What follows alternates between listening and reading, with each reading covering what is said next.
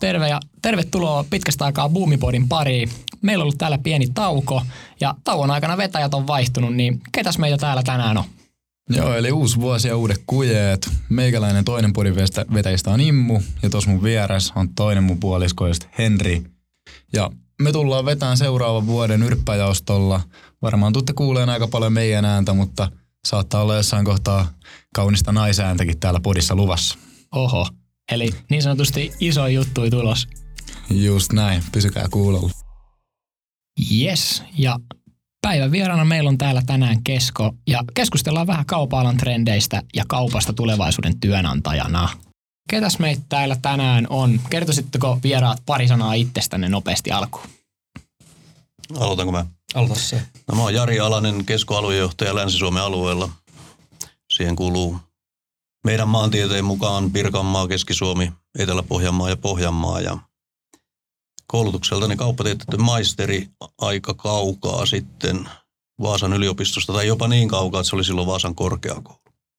Ja Keskolla on aloittanut kesätöissä aikoinaan, ja siitä sitten pääsin vakituisiin töihin ja kiertänyt ympäri Suomea Keskohommissa. Seinäjoki, Kuopio, Lahti, Tampere, välillä vähän otohommia pääkaupunkiseudulla. Ja välillä olin 10 vuotta talosta poiskin, mutta nyt taas ollut takaisin aika monta vuotta. Siinä lyhykäisyydessä. Jees, mä oon Laitamäki Henrik. Toimin työnimikkeellä Finance Specialist kautta oppilaitoslähettiläs tuolla Keskolla. Ja oon ollut nyt vähän päälle vuoden talossa. Teen K-autolle myyntireskontraa ja koulutukselta tradenomi Tampereen ammattikorkeasta valmistunut 21 lokakuussa.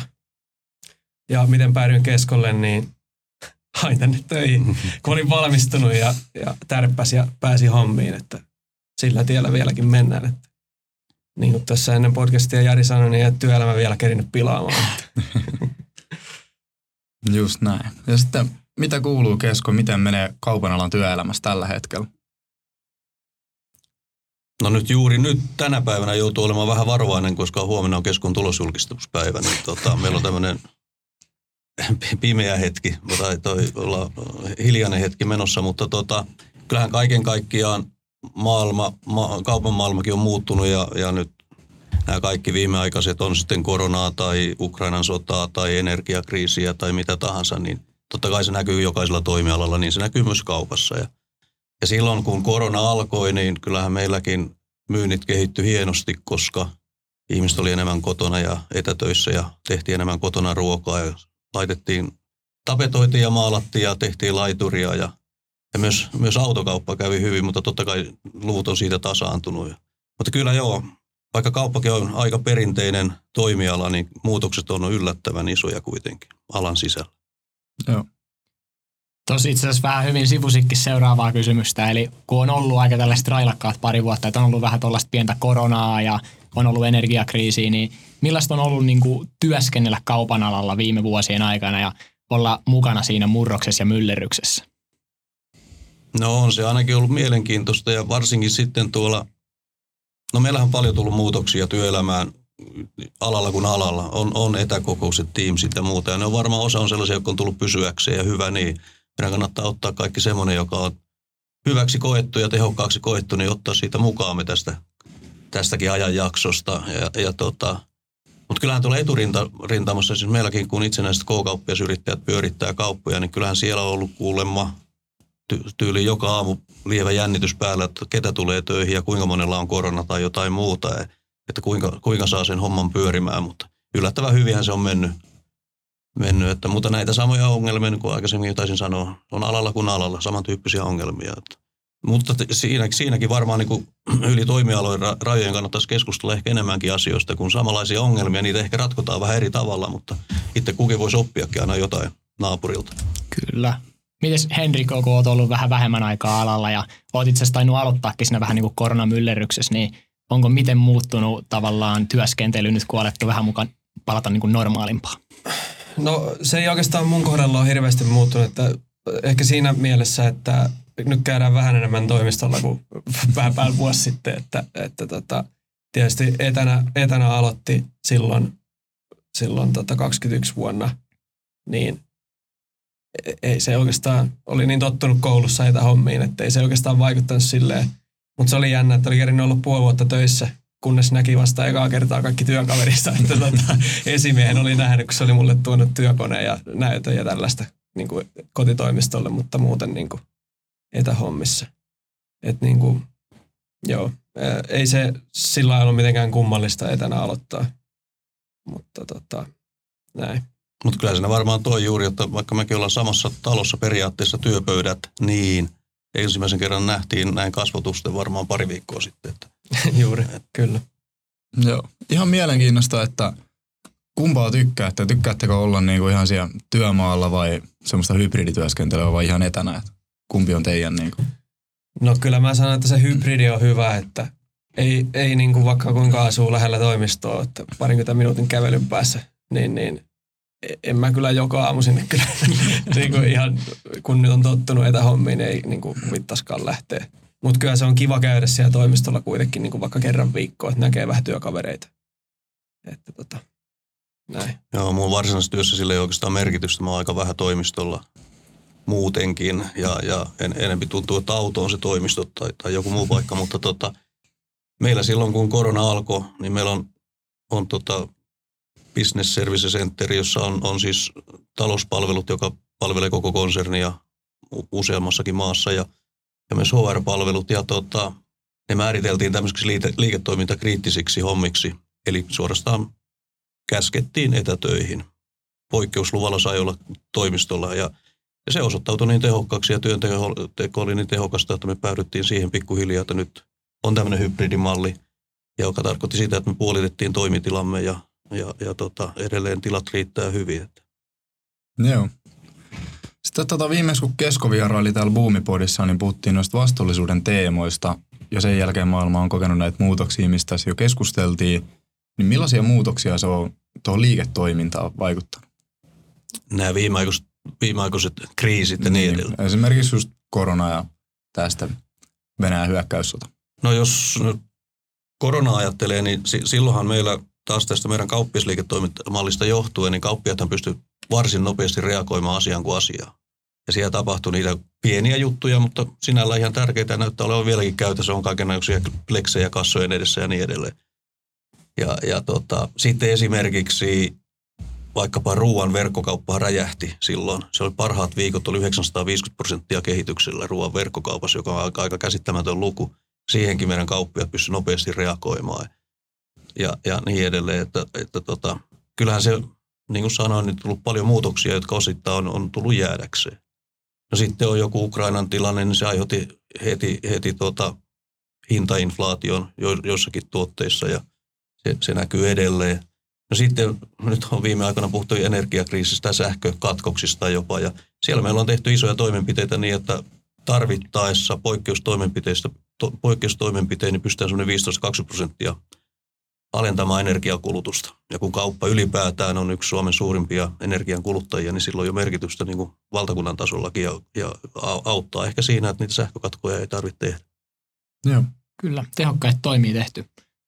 Meihin mukaan tehtiin vähän taustatutkimusta ja sivutaan vähän vastuullisuutta vielä sen verran. Eli Kesko on saanut aivan erinomaisia arvosanoja monissa ESG-mittauksissa. Niin miten olette päässyt näihin hyviin arvoihin ja kuinka iso arvo vastuullisuus on teillä Keskolla? No tuo on siinä mielessä hyvä kysymys, että tosiaan ollaan varmaan 17 vuotta ollut maailman 100 vastuullisimman yrityksen joukossa ja tällä hetkellä vissiin omalla alallamme maailman toiseksi vastuullisin yritys. Siinä on Global 100 vastuullisuusrankingissa. Ja vastuullisuustyö on aloitettu jo 80-luvulla. 90-luvun alussa on tullut ensimmäinen vastuullisuusraportti. Mä en muista millä nimellä se silloin on ollut. Ja sitä on siitä lähtien järjestelmästi tehty niin, että sitä on vaan niin kuin painotettu enemmän ja enemmän viime vuosina. Ja meillä esimerkiksi ylimmän johdon yksi palkitsemisperuste on vastuullisuus. Se on meillä aika selkeä strategia. Siis sillä tavalla K-ryhmässä, että me keskitytään selkeästi 3 päätoimialaan, päivittäistavarakauppaan, rakentaminen ja talotekniikkaan ja autokauppaan. Ja sitten siellä on muutama tämmöinen iso muu asia ja vastuullisuus on niistä se, joka on nyt korostetusti nostettu esiin. Mites Henrik, näkyykö sulla tavallaan sun työssä jotenkin noi vastuullisuustoimet vai jääkö ne vähän sinne ehkä sitten korkeammalle akselille? No kyllähän niistä niinku puhutaan meillä kyllä paljon. Ei nyt välttämättä ehkä myyntireskontrassa suoraan näy niinku vastuullisuuden teemat, mutta niinku, kyllä ne on niinku esillä kuitenkin koko ajan ja niistä niinku puhutaan ihan työkavereittenkin kesken. Ja osa sitä vastuullisuutta on esimerkiksi tässä nyt Tampereen ympäristössä kovaa vauhtia uudistetaan kauppoja. Ja varsinkin ruokakaupoissa, kun on kylmiöitä ja kylmäkaappeja ja pakastimia, jotka on kauheita ja energiasyöppejä, varsinkin ne vanhat mallit, niin siellä näillä mittavilla uudistuksilla se on osaltaan myös vastuullisuustyötä. Joo. Sitten vähän aletaan sivuun näitä kuluttajia, niin onko asiakaskäyttäytymisessä, kun puhuit, että ruoan verkkokauppa nousi tosi paljon, niin onko huomattu millaisia muutoksia ja miten niitä teillä tutkitaan? No jos lähdetään, me tehdään säännöllisesti niin sanottua K-barometria, jossa tutkitaan hyvinkin, se on kyselytutkimus, tutkitaan hyvinkin laajasti, mitä asiakkaat odottaa ja toivoo. Ja nyt esimerkiksi juuri tällä hetkellä 83% asiakkaista seuraa enemmän muun muassa tarjoustuotteita. Ja semmoinen asiakaskäyttäytymisen muutos on tapahtunut selkeästi oikeastaan viime kesän jälkeen, että ihmiset on huomattavasti varovaisempia, tarkempia kuin aikaisemmin ja tarjouksia seurataan ja niitä niin sanottuja punalaputettuja tuotteita ruokakaupasta ostetaan niin kuin huomattavasti enemmän kuin aiemmin. Sillä tavalla näkyy ja muuttuu kyllä. Joo. Mutta muutenkin asiakaskäyttäytyminen, niin meillä oikeastaan yksi, en sanonut ainut, mutta lähestulkoon ainut mittari, millä me mitataan K-kauppoja ja niiden kauppiaiden suoriutumista ja muuta. Totta kai liikevaihtotulos ja niin edelleen, nämä perinteiset, mutta asiakastyytyväisyys on se, jota mitataan 2 kertaa vuodessa ja se on niin kuin, oikeastaan se ainut tärkeä relevantti mittari, mitä me tällä hetkellä, tai mittarointi, mitä me tällä hetkellä tehdään. Kyllä, toi on mielenkiintoinen aihe. Paljon meilläkin datasta puhutaan ja siitä, että kuinka kaupat ja niin kuin verkkokaupat ihan kaikki kerää koko aika niin kuin dataa ja sen perusteella tekee tollaisia asioita. Sitten vähän taas energiaan ja muihin tällaisiin. Eli energia ja sähkön riittävyys puhututtaa niin yrityksissä ja yksityistalouksissa. Miten Keskolla varaudutaan nyt niin kuin talveen ja sitten kevääseen? Onko jotain muuta kuin mistä jo tuossa aikaisemmin vähän sivuttiinkin? No kyllähän se tuolla ihan niin kuin toimistolla näkyy siinä, että ylimääräisiä valoja, ylimääräisiä jääkaappeja otetaan pois käytöstä, ylimääräisiä LED-tauluja, jos on jotakin infotauluja, niitä otetaan pois käytöstä ja tämmöisiä pieniä juttuja.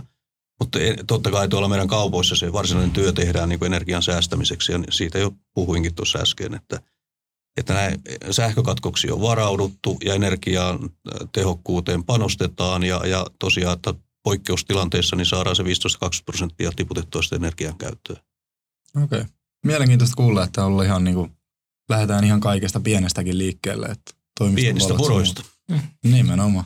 Joo, kyllä se musta meni toimistolle ja siellä oli jääkaapin ovessa kiroileva hiilikuva ja siinä luki, että tämä jääkaappi on energiasäästösyystä pois käytöstä, että käytä viereistä jääkaappia. Sitten joskus kun toimistolla on ollut myöhempään, niin havahtuu siihen, että kaikki valot on sammunut ympäriltä, että vähän kättä heilauttaa, niin lähtee valot päälle, että näkö lähteä kotiin.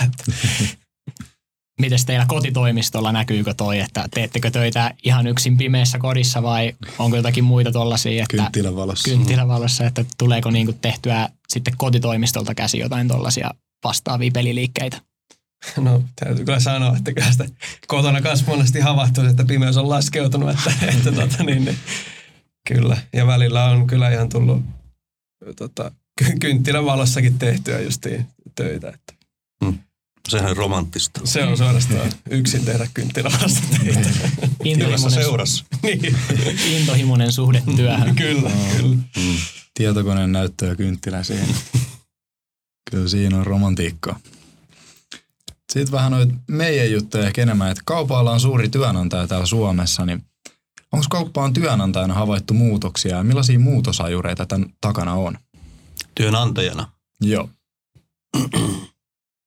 No oikeastaan mä lähtin siitä, että ylipäätään, no joo, puhuinkin aikaisemmin, että kaupan alakin muuttuu kovaa vauhtia, että tavallaan vaatimukset kasvaa melkoisesti, että datalla johtaminen ylipäätään. Sitten tietoa esimerkiksi meidän puulaakissa on aivan valtavasti. Meidän pääjohtaja Helander oli ennen korona-aikaa tuolla Piilaaksossa ja Googlen johtaja oli sanonut Mikolle, että et sä on niinku retail-bisneksessä johtaja, vaan että sä oot datatalon johtaja, kun me sitä tietoa on. Ja se tieto on meidän kauppiaiden käytettävissä ja sen mukaan muokataan valikoimia ja niin edelleen.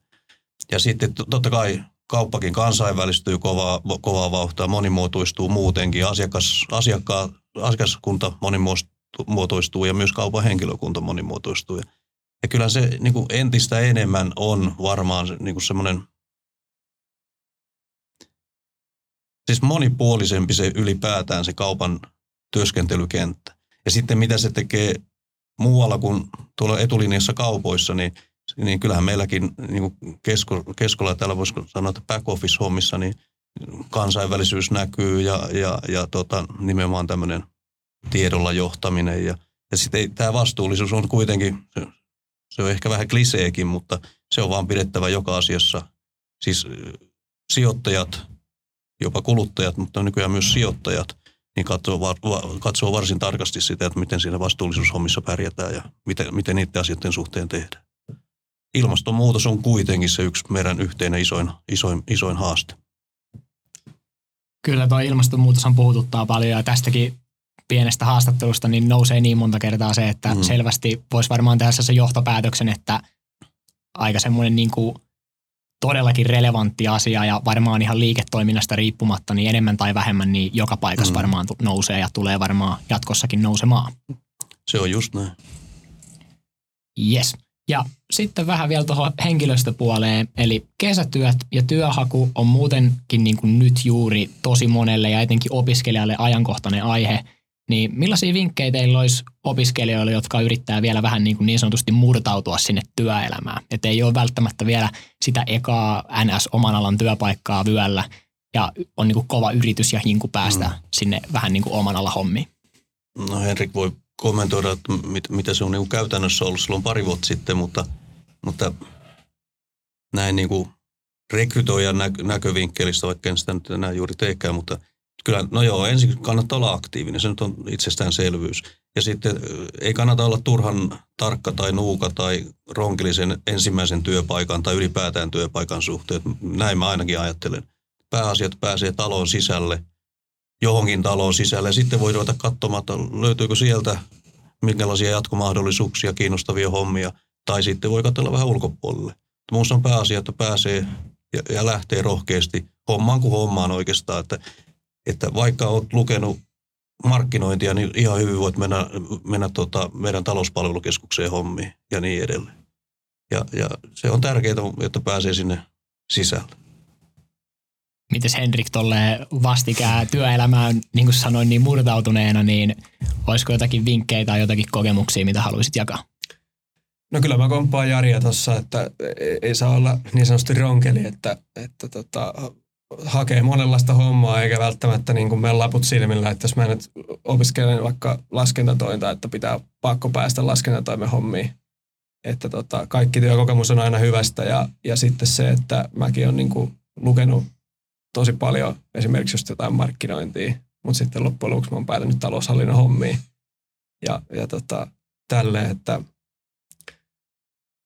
on oma itsensä ja tekee parhaansa töissä, jos sinne pääsee, niin se vie tosi pitkälle. Miten sä käytännössä silloin aikoinaan meille tulit?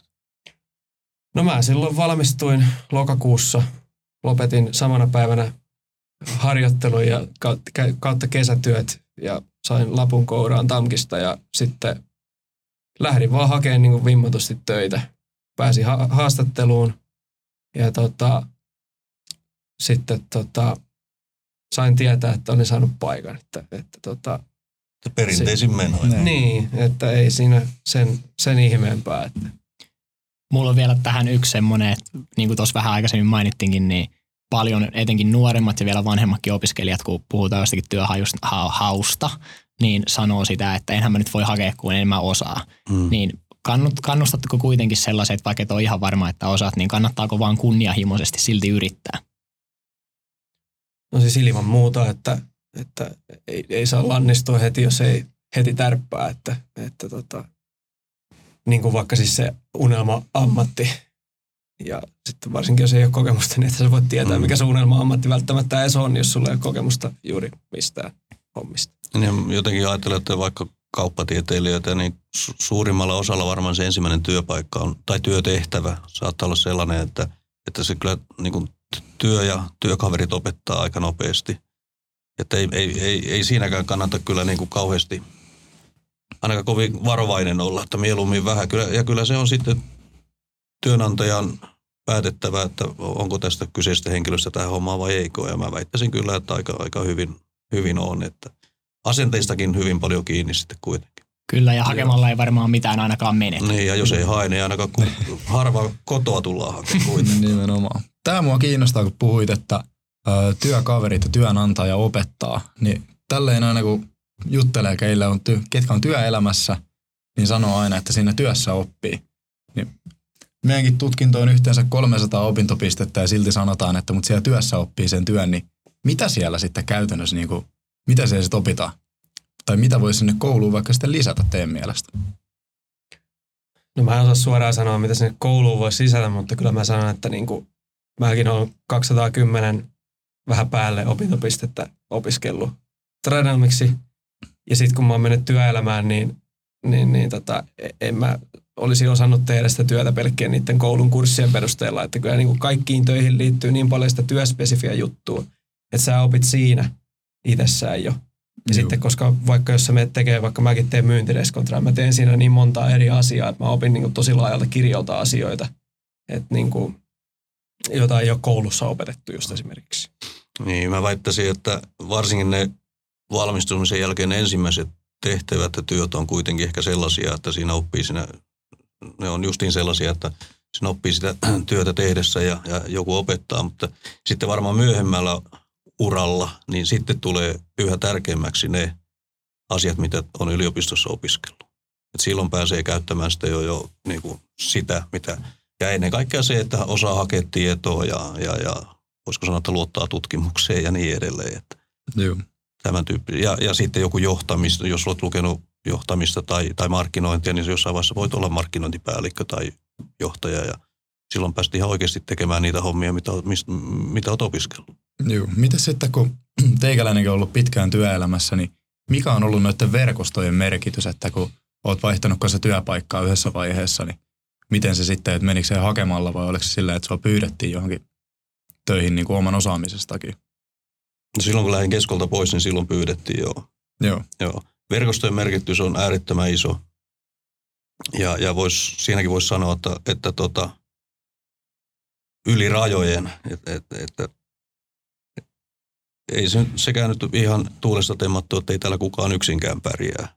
Ja vaikka olisit kuinka hyvä tai omasta ja äidin mielestä pätevä, niin verkostoilla on merkityksensä aina ja se auttaa sitten monessa asiassa ja myös siinä, että jos sulla tulee vaikeuksia, niin sulla on tärkeää, että sulla on sellaiset verkostot, johon voit olla yhteydessä ja voit luottaa ja niin edelleen. Ja sitten taas voit saada sieltä hyviä ideoita ja vinkkejä ja ylipäätään totta kai sillä on merkityksen sitten vaikkapa urakehityksen kannalta. Joo, aivan varmasti. Jes, olisiko teillä vielä jotain, mitä haluaisitte nostaa tai vaikka sanoa meidän kuulijoille? Kesätyöntekijän haku alkaa näin aikoina, että meillä on hyvin paljon, siis kaupoissa on tietenkin kesätyöpaikkoja ja muita, mutta sitten myös tuolla niin Keskon päässä, niin meillä on hyvin, varmaan nytkin tulee semmoinen 50-100 työpaikkaa ja erilaisia tehtäviä ja aika useinhan se menee niin, että ensin on kesätöissä ja sitten on niin sanottu tarvittaessa töihin kutsuttava ja sitten yhtäkkiä huomaa olevansakin meillä töissä. Jos tekee työnsä hyvin. Niin. Siellä kokemus puhuu selkeästi. Kesätyöstä voi lähteä. Kesätyöstä voi lähteä. Eli rohkeasti hakemaan ja kovalla höökillä hommia, niin, just niin. Sitten on aina tehtävä. Kovalla asenteella vaan. Yes.